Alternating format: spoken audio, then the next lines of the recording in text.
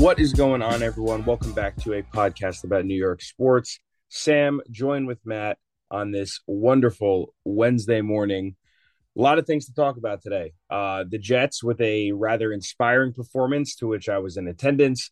Taylor Swift and myself sitting right next to each other, arm in arm. Don't know if you guys saw the pictures, but me and Taylor right next to each other, taking in a beautiful Zach Wilson performance, as many expected. And then the next night at MetLife, not so much of a beautiful performance there by the Giants. We'll get to that around the league, and we'll talk some baseball because the playoffs started yesterday, and already there's some storylines and some head turners, we'll say, and a lot to get to. Matt, how you doing today? Looks good. Muted. What happened? I said, what's going on today?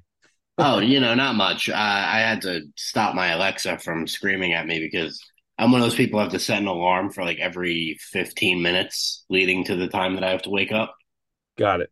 It was a beautiful introduction. I just wish you wouldn't lie to the audience. You were not arm in arm with Taylor Swift.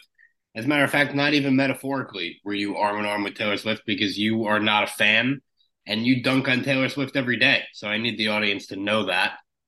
Aside from that, I'm doing okay. Like you said, though, that was a good Jet game. I wouldn't even go as far as to call it a tough loss. What else is going on with me? I'm going to make this whole show about me. And we'll get to it, but I mean, the Mets did welcome in one David Stearns, and we say goodbye to Buck Showalter. So that's exciting and sad at the same time, I guess. Yeah, depending on how you feel. And honestly, it was a little we're gonna talk football to start, but I thought it was a little interesting that like Buck kind of was the one to break the news. He's like, yeah, I'm not coming back. Yeah, I Like thought it the Mets handled that well because that's obviously a guy who's just so respected around baseball. So to kind of let him not go out on his own terms, but to be the one to announce it. yeah, I guess that's one way to look at it. Um let's get to the Jets. Let's start there. Sunday night football. Obviously, so many eyes on this game. I can tell you that from being in the stands, it was like tense, like almost like rivalry tense in the stands, but it was weird because there's a lot of red, I'll tell you that. And that could be obviously the Taylor Swift effect and everything that's gone on there.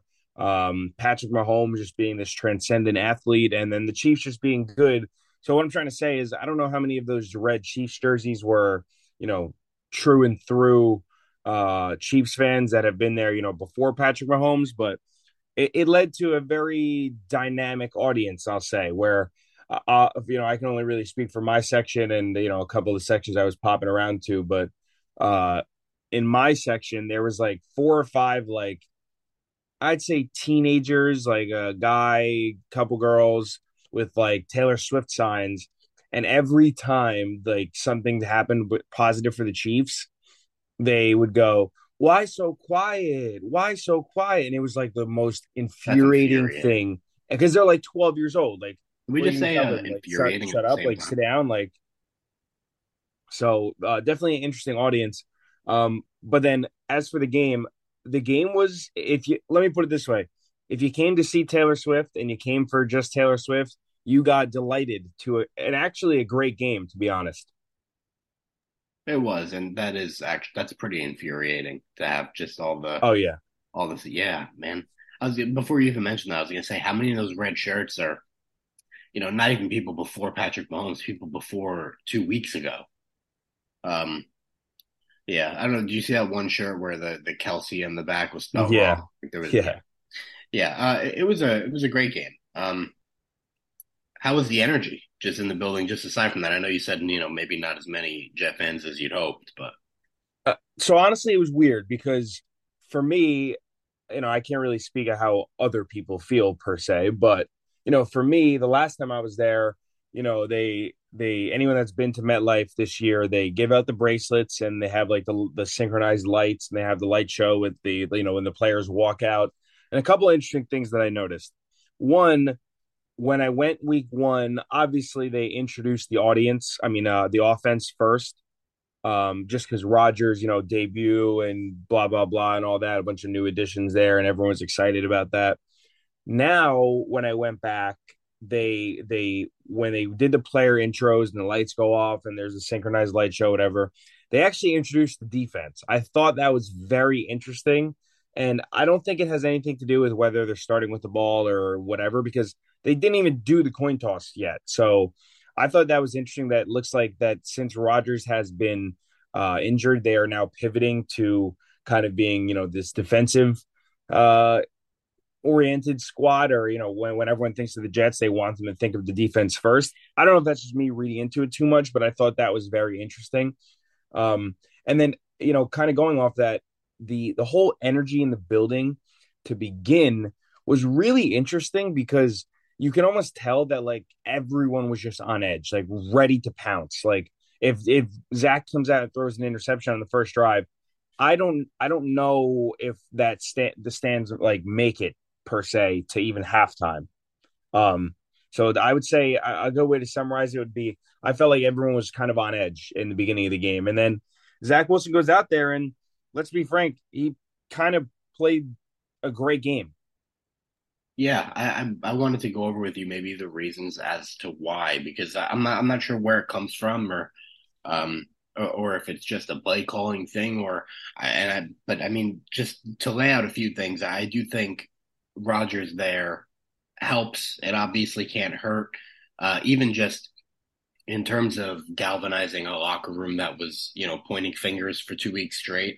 I think that just his presence may have helped, but to get Zach to the level where he looked like, a lot of the Taylor Swift fans who tuned in might have thought that he was, maybe he's right up there with Patrick Mahomes. That's just kind of how the game went. Yeah. Where does that come from? What is the difference? Could it just be a little shot of confidence? Well, I think you're right, and I think that Rodgers there definitely had to have somewhat of an effect on. Again, I don't know if it's the play calling. I don't know if it's just the morale in the locker room. I don't know if it's just what a thing or two that he had said to Zach Wilson throughout the game, but or just a culmination of a little bit of all of that. But I think that what I saw was, and again, this is something that you gotta kind of get into the X's and O's of it. I thought the Jets, they didn't really run the ball too well, but they had some impactful runs. Like I thought, Brees Hall carried the ball 6 times. He has that 43-yard run, and sometimes, to be honest, with the running game, and I know we sound like broken records talking about it, but sometimes like if you just show the presence of we have a guy who can break off a 43-yard run like Brees Hall did, that is just the threat of that now opens up a lot for your offense. And I thought what they did really well, and what I've thought for a while now, Zach has actually shown that he's kind of good at, is the play action game. And again, I don't know if that's Rodgers. You look at the all those Hard Knocks clips of Rodgers, like I'm specifically, there was the one clip of them in the film room where Rodgers is playing tape of himself in practice, and right when he snaps the ball, or I guess like right after he catches the ball, all the other quarterbacks watch the film in slow motion and have to guess if it's a run or a pass. So I don't know, that's just obviously what like public viewing for that was on Hard Knocks. So What don't know they if did that had show us, I anything to do mean, with it, but Zach had a read on that. Like the whole point of that segment was that Zach was he was guessing perfect for whatever that's yeah. worth. And I thought they really tapped into that in the second quarter. I don't have the exact play by play off the top of my head, or on paper, but I'd say they probably ran like 4 or 5 just play action bootleg, get Zach kind of working backwards and being an athlete like 4 or 5 times that I thought he looked really comfortable. And you hit one of those that gets the offense going. Pick up 5 yards. A lot of it was really quick, simple stuff. I'd say that as far as just the straight quarterback play and not kind of putting into any other factors, I thought the offense did a good job of making easy plays for Zach, where not necessarily like the play call was like, oh wow, that's a perfect play call for the defense, but more so just easy in sense of, all right, Zach, get to the line. If you see zone coverage, you throw it to the guy on the right. If you see man coverage, you throw it to the guy in the slot. And it was very simple stuff like that. And I thought only a few times Zach was really forced to improvise, I'll say. And another thing is, I mean, we all remember that viral moment of Willie Gay from last week where he calls them a team that wants to run. I think Zach Wilson came out on the first series. I think he threw it 3 times. So, I mean, that kind of opens lanes for a guy like Brees Hall to pick up 43. Listen, I don't want to, I don't want to just have complaints no matter what, because usually every week we go, why aren't they running the ball? I think the passing was working, and I liked the game plan, but just to kind of keep Kansas City on their toes a little bit, I enjoyed the fact that they came out throwing. How many times did Zach throw the ball in total? So Zach was 28 of 39, 245 yards and two touchdowns. That would bring him to a 105 passer rating, which is, I'd just take a gander and say that that is probably his best of his career, Yeah, possibly. and they weren't all just these, take what you get 5 yard route. I mean, he was making like nice like throws on comebackers where when he like NFL throws where you're not sure he's open until this guy turns around and the ball's right on. And those are throws Yeah, we hadn't really seen him make before. definitely agree there. He had some really, I think even Rogers on Pat McAfee yesterday described them as, 4 or 5 high level throws. And I agree. I thought they were. Although I will say that there were maybe one or two that I just thought the receiver just made a great play. Like specifically that one to Alan Lazard down, I think it was the right sideline. He just kind of, it was kind of a prayer. And I don't think Lazar got away with the penalty. I saw some people saying that on Twitter, kind of like right after it happened. But I thought there were some that like, he just kind of throws up and hope his receivers make plays, but that's okay. Like if you're putting in a place where not necessarily, just throwing it up and hoping that your receiver can beat double coverage. That's different. But if your guy's in man coverage, especially a guy like Garrett Wilson, and especially a guy like, even I'll even say this for the veterans on this team, like a Randall Cobb, that, if Randall Cobb's in man coverage with a rookie corner, you know, you should you should trust Randall Cobb that he's going to find a way to get, I guess not even open, but be able to get himself in a catchable position. Like so I think Zach did a good job of that, and not necessarily just Cobb, but I thought he was a lot of times it was even when he didn't throw to Garrett Wilson, a lot of it you could tell was all right. Your first read's Garrett Wilson. I don't care what the defense is. Other than that, just after Garrett Wilson, if he's not open, just check it down or make a play with your legs. And I thought that Zach did a good job of that. And look, the I think the I don't want to say like a false narrative, but what's kind of going undersung here, the Chiefs were really bad in this game. I thought the offense was very, very strange Chiefs game. And Mahomes 2 interceptions easily could have had 4. Um, I don't know what did you think of Mahomes? Because to me, it almost looked like the Jets just kept getting extra opportunity after extra opportunity, and in a regular game, in a regular scenario where we're not begging for mediocrity like we are out of Zach. I think we kind of look at this game a little differently and say that, wow, the Jets lost by 3 and they had all these extra opportunities in the Chiefs. I don't know. Is that being too harsh? Uh, no, but just from a defensive standpoint, I feel like every week, if they're not perfect, they kind of start to catch flack, and maybe that's just frustration that's overflowing from the offense in past weeks. Or maybe it's just the comment about how they're the 85 Bears. Maybe that's what it is. But every week they do their job. Even in the Patriots game, people had complaints. What did they give up? 15 points? What was it? So every week they come out like that, and they kind of it's just like what they do with the Bills. Like you don't expect the defense to do what they do until they do it, and then you're like, this team has a chance to beat anybody if they have a performance like that. And I think that everyone's just kind of sick of them coming up short. But this isn't a week to pick on the offense. You never thought you were going to win that game anyway. But with Zach playing that well, and maybe you disagree, but it's still going to be, it's still going to be the way that people feel, isn't it? Isn't it just kind of a bummer that you still come out of this game being like, man, if they did have Rodgers, they really might have knocked off the champs there. Like I think that that's still a narrative. But no, I think the defense goes into every week and gives you a legitimate chance to win outside of that Dallas game.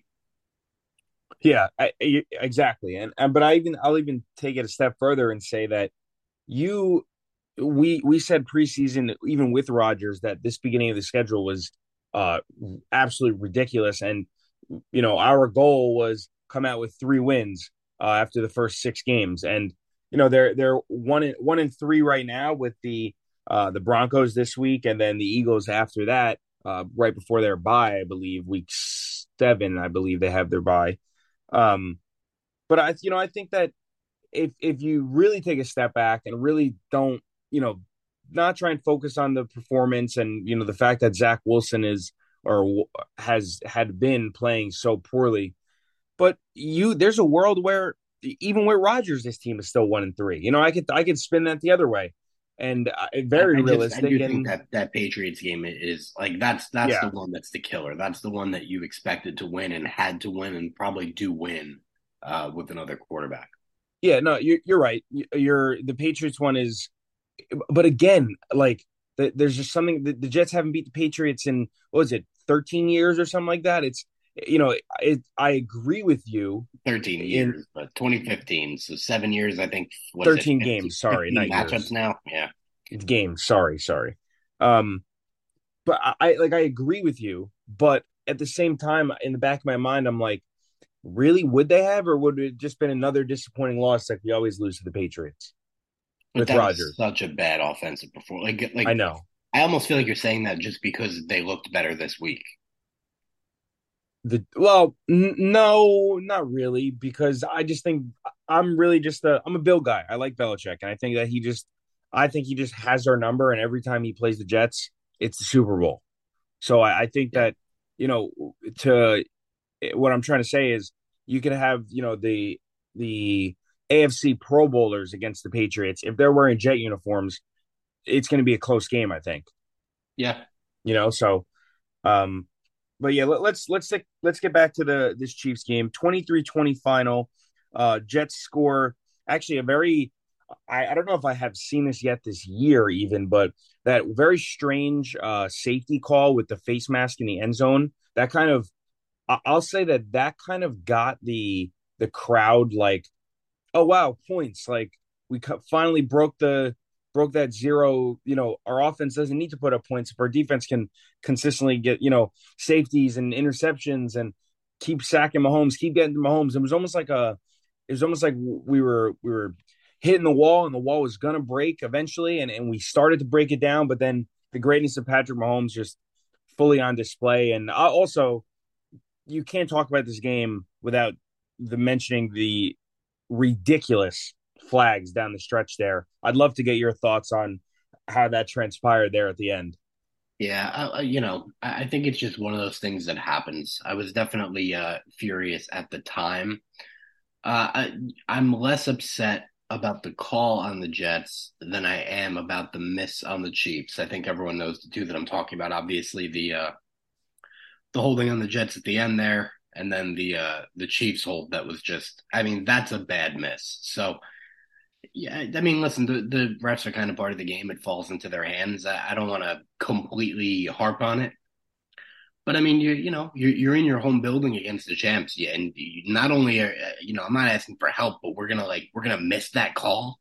I don't know. It was a little silly, and now you see all the conspiracies about well, the NFL wants the Chiefs to do well because of Taylor Swift and all that, but I don't Nah. know. I just I don't I'm not gonna call it completely ridiculous. I think it happens more often than we think, and it was just a huge moment for Jet fans being like, "Oh my God, they might win this game." That's kind of what I think it was. Yeah, I think you're right. And I think that, you know, I guess for this is an overall NFL thing, but I think there needs to be a discussion amongst, like, maybe in the off season or whenever, but there's this thing that keeps happening in the NFL that I'm seeing more and more often that I don't like. I'm not just blaming this on the Chiefs. I'm not saying that, the Chiefs are, oh, the Chiefs saw this in the Jets and this is why they won the game and they knew they could get penalized. When there's like a long ball down the sideline or in the middle of the field that's a little bit underthrown, and the receiver kind of does one of those, like, I call it the James Harden, where if you watch James Harden, if he's at the top dribbling, right, the top of the 3 point line, and he somehow gets someone to set a pick and gets a defender behind him, it's an automatic foul because he just stops and lets them run into him. That's happening in the NFL, and I'm not saying that that is exactly what happened on every flag that the Jets got, and I'm not going to be the one to I don't ever like to put games on officials, but I think along with the tush push in Philly, I think you're going to have to start looking at that because receivers got smart and they looked at the NBA and all this like the kind of scenario I just painted out, and it happened probably 3 or 4 times in the Jet game where maybe twice it was called, but even just from not even looking at TV and just being there, it's almost like these guys are. Mahomes says in the huddle, "All right, go long. If the ball's underthrown, just flop. Like just have the guy run into you because he's already trailing you, and just flop." And I think that officials really are going to start needing to look at that more closely because I'm skeptical. My my the alarm isn't ringing yet, but my feelers are out there. I'll say. I always say that I'm surprised you don't see more of that in the NFL. Maybe it's like a pride thing, but I mean, Yeah, when you talk about just throw it downfield, you might get a flag. I'm surprised guys aren't just laying down all the time. yeah, yeah. No, you're right. It's.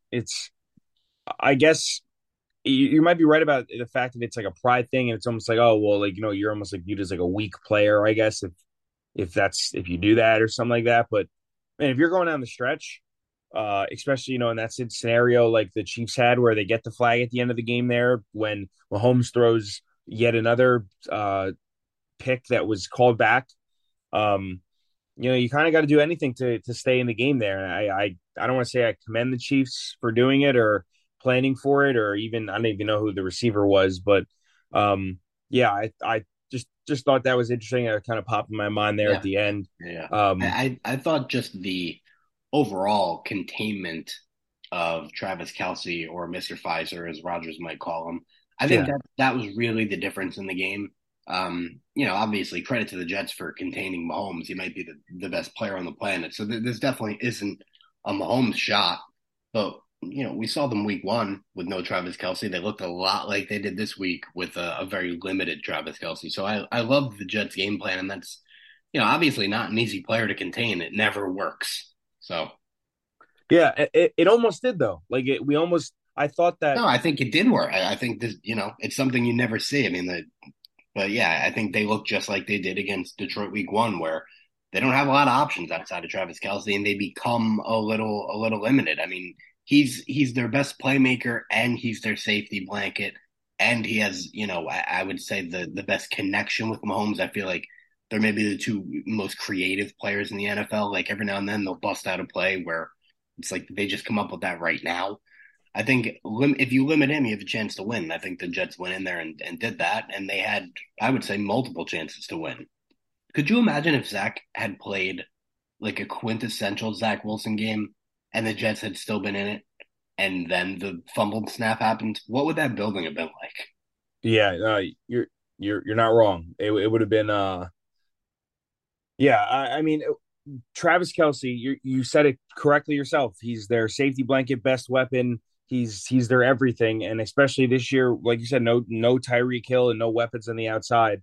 There was a play specifically in the first, I believe it was the first quarter, where the Mahomes steps up in the pocket, starts doing one of these crazy scramble plays, and Kelsey just kind of like stopped in the middle of the field, and you could tell it wasn't like the design, but as soon it was like crazy. As soon as he stopped, Mahomes put the ball in his hands. Like they're so in sync, and it's very impressive. And I thought that maybe I don't know if this was like sort of game plan or just a quick adjustment, but I thought that the people I was sitting with kind of noted that in the first couple of series, Sauce was not on Travis Kelsey's side. And then as the game started to go on, we started to see Sauce not necessarily following him around per se, not just like manning him up, but I think for sure the Jets made it a point to try and get Sauce at least on that side where maybe, they'd flip the secondary, not necessarily based on like the strength of the offense or whatever, but maybe they just said, all right, Sauce, whatever side Travis Kelsey's on, that's what side we want you on. And again, not necessarily Manning, but just being there as like a presence. And I thought that I noticed it, and again, I don't know if it was game plan based going into the week or just an adjustment by Salah, but or whoever may have adjusted it, but I would uh, say that I think that that was an adjustment because I think you could see it happen in the beginning of the game.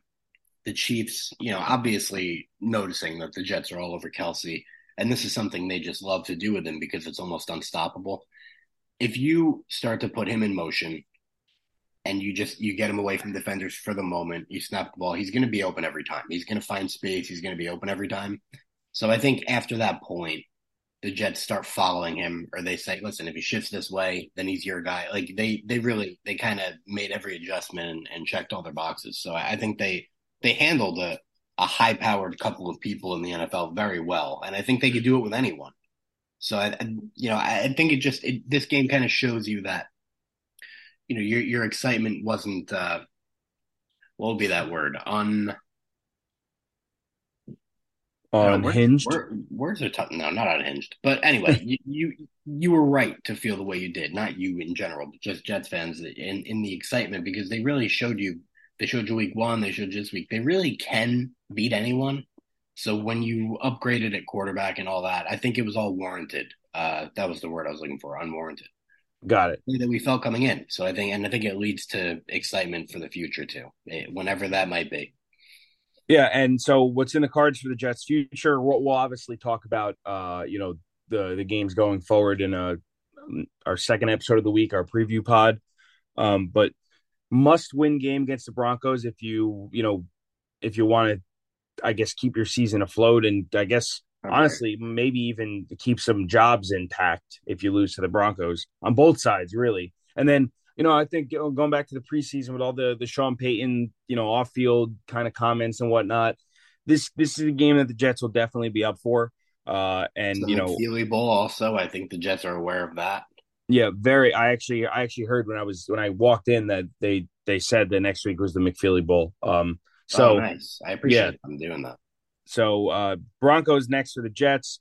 I think a lot of Jet fans can probably agree with the fact that you know you're still skeptical on Zach Wilson, but you saw with his back against the wall, and I guess the Jets back against the wall against the Goliath or one of the Goliaths of the NFL. He kid played well. Got to kind Yeah, of tip yeah, tip your hat and to him. we'll get all into it. But I mean, he's gonna just have to replicate it against so far the league's worst defense. That's all you're asking of him. Just replicate it one time. Let me see it 2 weeks in a row, so everyone doesn't pounce on him again. Honestly, and I guess this will be my kind of like last comments and of this for this game. He doesn't even need to do that much against the Broncos. I don't think. I think They like have to win. they I think if he plays 75% of that game that he had, they still win. Do you disagree? Well, yeah, just no. I just think no mistakes. Yeah, nothing. Yeah, nothing silly. And I think you're in the clear. but we'll get to that on the preview pod. But let's talk about another. You mentioned a mistake. There might be a lot of mistakes for this other team that plays at MetLife. The New York Giants go out there on the heels of an inspired Jet performance, and give me your best word to describe this 24-3 loss. Can it be 2 words? Can it be 3 words? You whatever you give me your thoughts. I'll say. I'm gonna make it 4 words actually. Most likely, season killing. I would say. Yeah, I was gonna lean embarrassing. Pathetic was one that was up there. That's a strong one. But man, this Giants team. Uh, I mean, Daniel Jones was sacked what 11 times. They lose to they lose 24-3. And tell me if I'm wrong. The worst part about this game, regardless of any single performance, regardless of I think they had 7 special teams penalties, which has to be a record. Has to be. Um, That is absurd. like absolutely laughable. Yeah. But the worst part about this game was, I think it was like the second quarter, whenever Gino got hurt for a split second, and Drew Lock comes in, and like I think Drew Lock Just accumulated more drives the offense, field. just drove the field, accumulated more offense than the Giants had in the entire half, like I haven't seen I don't want to even say uninspired because I thought if there's anything that good that came out of this game was that Kayvon Thibodeau actually played a pretty good game.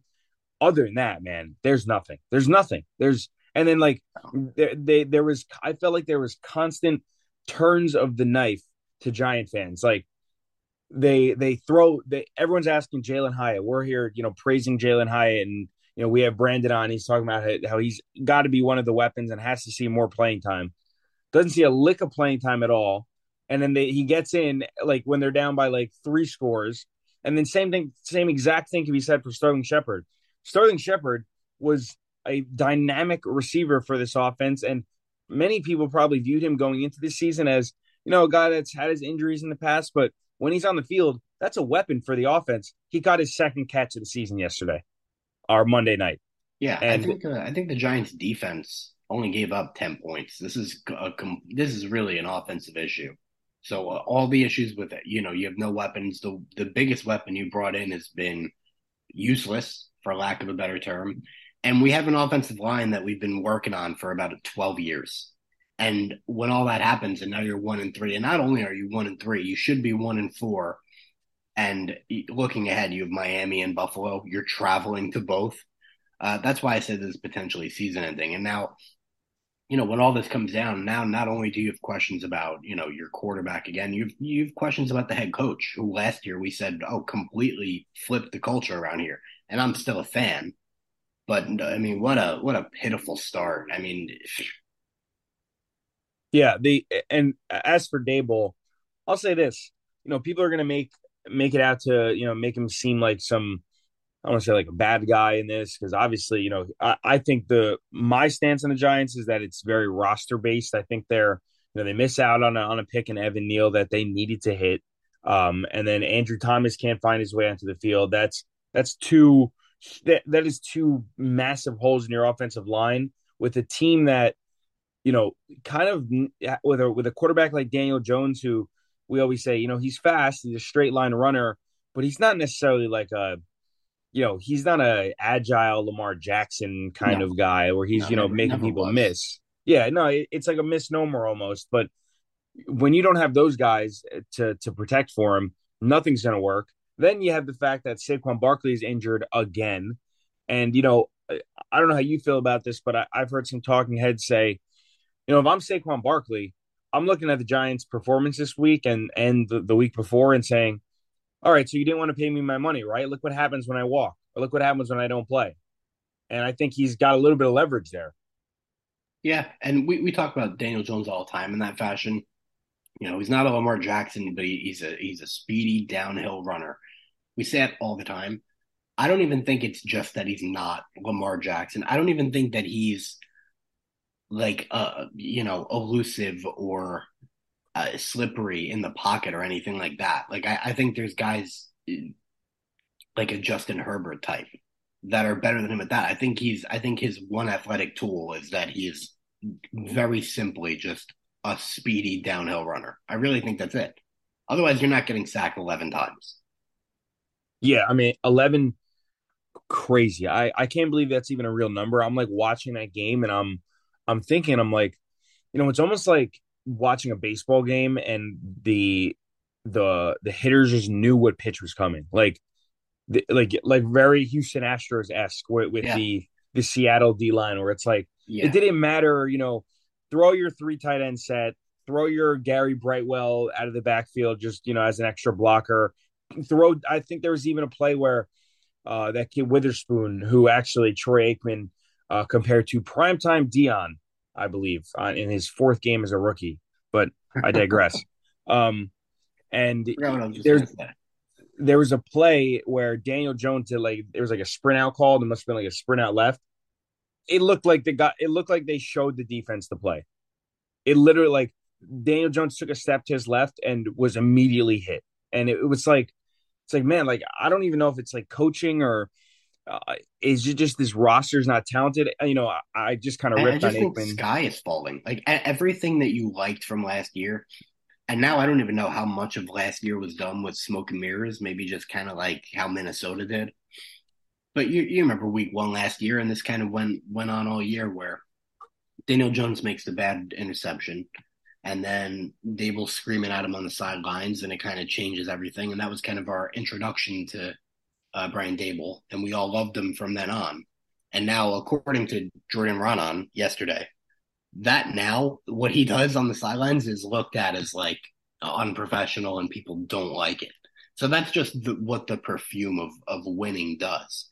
When you're not winning, the sky is falling, and everything is an issue, and everything is an issue right now for the Giants.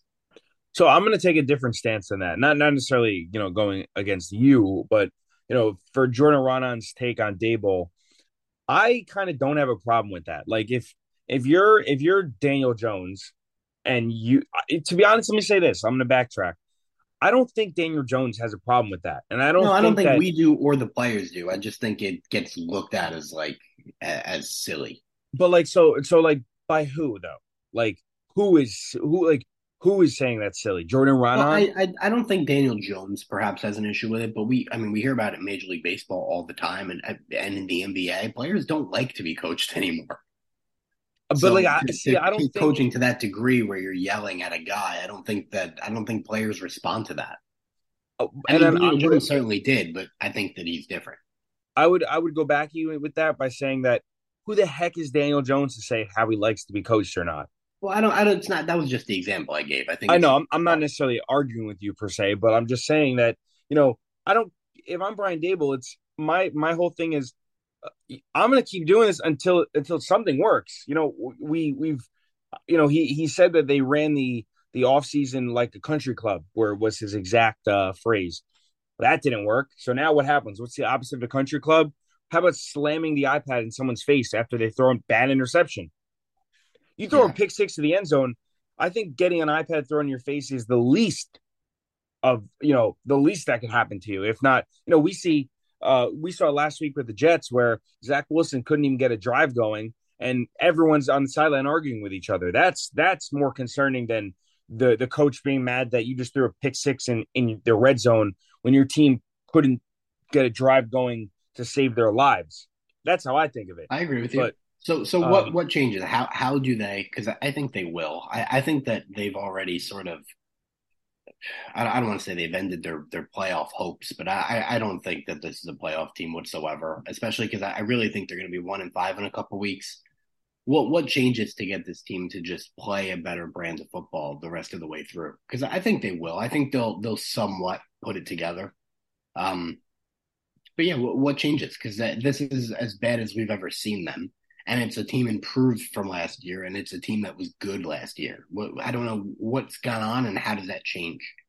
well, you said that winning is the ultimate perfume, and I agree. And I don't think that I'm not going to pin winning on the dashboard of the Giants here, but I think that what they're going to try and do and kind of what they have to do is hope that the Andrew Thomas can get on the field. Maybe that can get some of their O line more situated. Barkley comes back, and winning is great perfume, but so is talent, right? And when you got a guy like Barkley who presumably next week should be good to go. I thought if this was like a meaningful game, week 15, 16 game for the Giants, I thought Barkley probably would have suited up this week at the least. Um, but I think that get Thomas back, get some of your O line playing in the right positions, and tell Daniel Jones, just go out there and make plays, right? You don't overthink it because I feel like Daniel Jones' problem is, he'll and I forget who it was that was mentioning this. Some one talking head that had been in the NFL. Maybe it was Orlovsky or someone, but regardless, Daniel Jones has he called it the pats, where he's just constantly patting the ball, right? And you don't want that with a guy that can run like Daniel Jones. I thought there were like three or four times where you're Daniel Jones looking down the field, but if you got your 5, 6 yard, 7 yard gain on a straight rush where you could slide down and not have to worry about getting smacked by a linebacker and fighting for those extra yards, take it, right? And I think that once you get Barkley in there and they're going to have to start worrying about him in the screen game and just out of the backfield as a dynamic player. I think that they're going to tell Daniel Jones, like, just start taking what you can get. Don't, obviously, we just kind of said it about the Chiefs where, the Giants obviously are deficient on the outside, right? There's no one on the outside that scares you. The weapon you brought in Waller that everyone thought might change this offense is so far been not enough huge nothing burger, and I think that they're gonna kind of like what we said about Zach Wilson, where he just kind of needs to simplify it. The Giants don't have the defense to say that their defense will keep them in games, at least not so far this year. But I think if you're Daniel Jones and you got a guy like Barkley and you can make plays with your legs, don't try and go for the home runs. I guess that's would be my only that would be how I would handle it. Yeah, I would agree, and I think that he's obviously going to be a player to watch here because I think this would have to be his last chance. Yeah, it has to be. But you're looking at Jones and he just gets all this money. And I mean, if you're a Giant fan, there's a difference between being a Jet fan and looking at Zach Wilson with very little, uh, you know, monetary ties, we'll say, and any sort of financial commitment to Zach Wilson, and say, all right, he's struggling, he's not that good, blah blah blah. Then when you struggle with Daniel Jones' contract, that's a totally different ballgame. Yeah, I was listening to Ben McAdoo the other day. He said he had Daniel Jones going into that draft as a seventh round quarterback. That's crazy. Yeah. That's I mean, although I'll say like I don't think Daniel Jones played poorly last year, and I still don't think Daniel Jones is. I don't think Jones is really the big problem, to be No, honest. no, he's not the problem. Yeah, I mean, it's tough, and again, just looking forward. It's a combination of their offensive line and like you said a second ago, they don't have the defense yet to keep them in games. We haven't seen it. This defense was Swiss cheese last year. Yeah, I thought they were a little overrated last year as well too. Um, I don't know, and again, don't like to play the look ahead game too much, but kind of forced to. The Giants are, as of Vegas right now, the Giants are double digit underdogs in the next two games. The Dolphins and then the Bills, Oh my respectively. goodness. And Let it what really, what I do you mean, you think they don't are? how do you feel good about either one of the Bills are just they're on top of the world right now. After week one, Yeah, they've kind of I feel like they've become like the team to beat in the AFC almost. And yeah, yeah, I mean, they definitely have. what's the Giants defense going to do against Miami? Come on. Yeah, no, that's gonna get there might be only a half played by Tua in that game. That's my prediction, my early Yeah. prediction. Yep. Um, so yeah, Giants have the Dolphins and then the Bills coming up. Uh, and it can get it's going to get late early here. Um, any other thoughts on the Giants here? I just want to get quick baseball in before we get out of here because definitely some playoffs starting, and we mentioned some of the Met moves and whatnot. But anything No, else no, on the no, Giants or nothing the else Jets? now. Nothing else now. All right, well then let's give me your quick, just nothing crazy, but give me your quick rundown of some of your thoughts on how the Mets have handled the beginning of the offseason so far. Yeah, well, they got David Stearns in and got the introduction done in the very small window that they had, which was right before the postseason started. So they got that done. I didn't know that David Stearns is from here. And hang on, I have an alarm going. Is it the one that everyone's getting today? Maybe I don't know. It's already done though. Interesting. Yeah. Where was I? You were talking about David Stearns and the Mets. Yeah, I didn't know that he was a native New Yorker. Grew up here. Grew up a Met fan. So he used to talk about sneaking into Shea Stadium, all that. So I thought that was interesting. And another thing I thought was interesting, and this could have been just something that was said for leverage in negotiation or something like that, and maybe that's why this question was asked at the press conference. But David Stearns claims that he was very ready to step away from the game for a while and spend more time with his family unless an opportunity like this one came about, which was kind of strange to me. I mean, this is a young guy who's just really hitting his stride in his career. So I don't know how much truth there is to that, but it's kind of like the thing we said with Rodgers, like, do we want this guy if he's gonna have 1 foot out? And that didn't, wind up being the case. But I just thought that was strange at such a weird point in your career to be doing that. But obviously Buck out. And I guess the only other highlight I wanted to give from that was a couple weeks ago I said it was malfeasance that the Mets were talking about trading Pete Alonso before they even brought in their head of baseball operations. So then they introduced Stearns, And Stearns says very clearly, "Oh no, I expect him to be our opening day first baseman." So I don't know where that noise comes from. The Mets are just kind of, that's just kind of who they are. Um, if you don't have a guy in to make the decisions, I don't know why there was ever talk about such a big decision. But yeah, I liked everything I heard. It's kind of however new hire goes. I don't think I've ever had a new hire of one of my teams and been like, I don't like the way this is starting, or I didn't like anything he said. And it always starts off peachy. So good for the Mets. It's he's one of the more highly touted baseball ops guys in the business. So, and it's something they didn't have when they were spending all that money. So you hope when they do that again, um, they'll have success.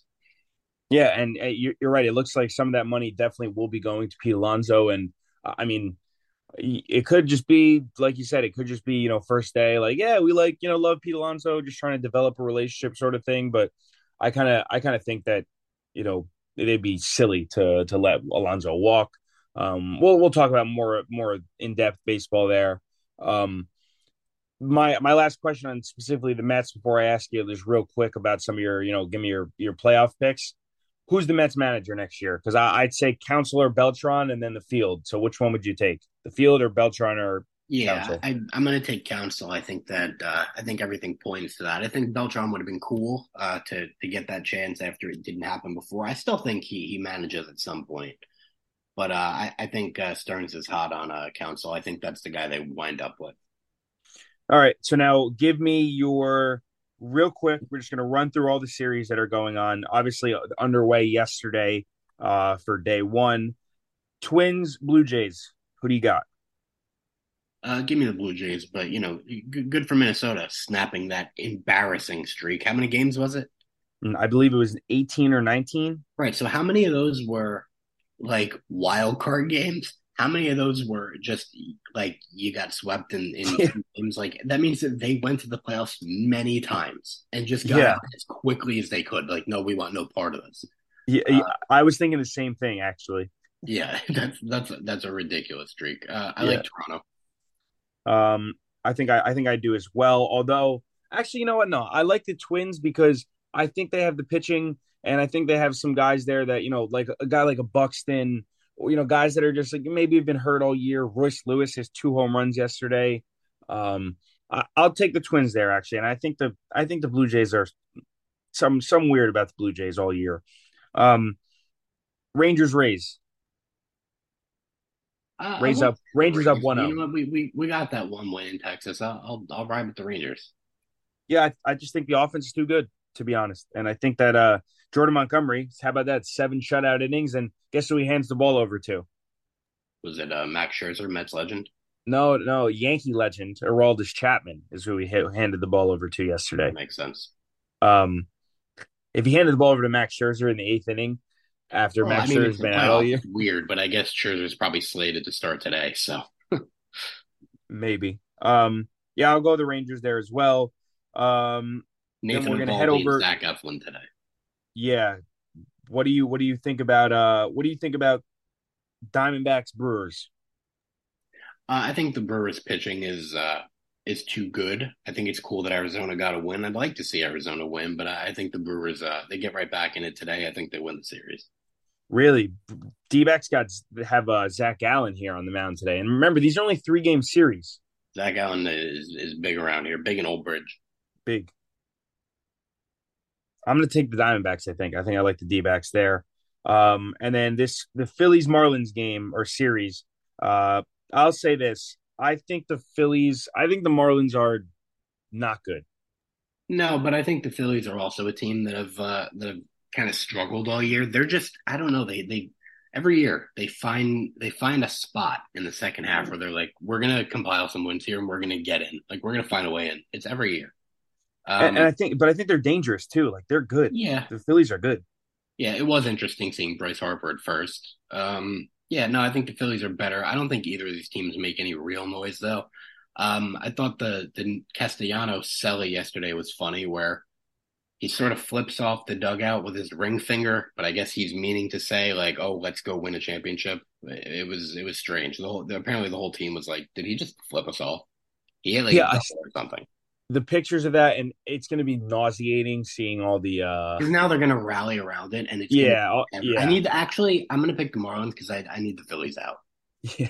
Okay, that's I mean that's fair from a Met standpoint, but yeah, I think I've already seen the t-shirts. It's going to be everywhere. That's going to be like The the T-shirt rallying game is call. insane now. Yeah, I mean you could You just could have get one any image viral onto a moment, and you t-shirt. could wear the T-shirt the next day.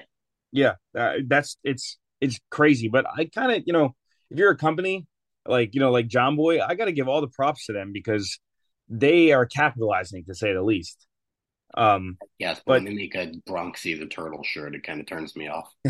I you mean the one I have on right now? What about it? Yeah. All right. So then, and then, I guess real quick, how I'll wrap this up is: do you see anyone giving the Braves any fits? Not for now. Not until the CS or the World Series, and I'm still not sure we see it. They're too good. Um, Makes you feel a little bit better as a Met fan, I guess. But no, I mean they're probably like this year's Braves team. Obviously, I'm not going to go down the list or anything like that. They have to be one of the best teams that we've ever seen in Oh our yeah, lifetime. yeah, easily. Yeah. So, I mean, now I guess as for the Phillies Marlins series, you give the Phillies a better chance to beat the Braves, although small, but you give the Phillies probably a better chance than the Marlins, correct? Yeah. Yep. Yeah, I think so too. And then the Dodge. I mean, I saw someone say yesterday that the Dodgers, that they would give the Phillies a better chance to beat the Braves than the Dodgers. What do you think about that? That the Phillies would have a better chance of beating the Braves than the Dodgers would. Yes. No, I think the Phillies are weird. I think they're still feeble defensively. I mean, they have star power, they have firepower. They're a good team. They made it to a World Series last year. I'm not a believer. I think they were just struggling to get on their feet for so many months of the year. For the whole first half, every time the Mets and Phillies played each other, the whole joke was like, oh well, they can't both lose. Yeah, no, you're right. Yeah. Wow, what a heel turn that turned out to be. And then the other side of the bracket, do you see anyone giving the Astros any fits? Yeah, I don't think the Astros are what they used to be. Thanks to the Mets, they definitely got better about halfway through the year.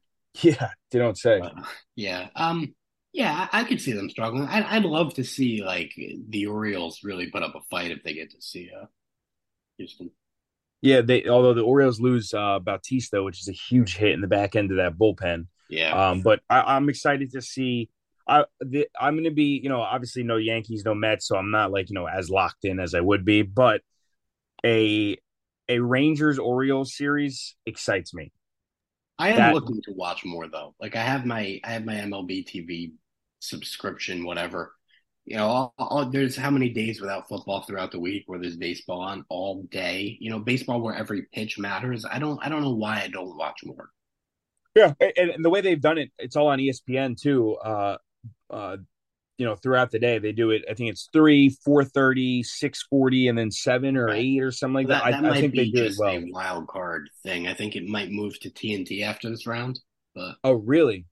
yeah, I think so. But either way, I mean, both whatever they're on, there's a good app on your smart television. Correct.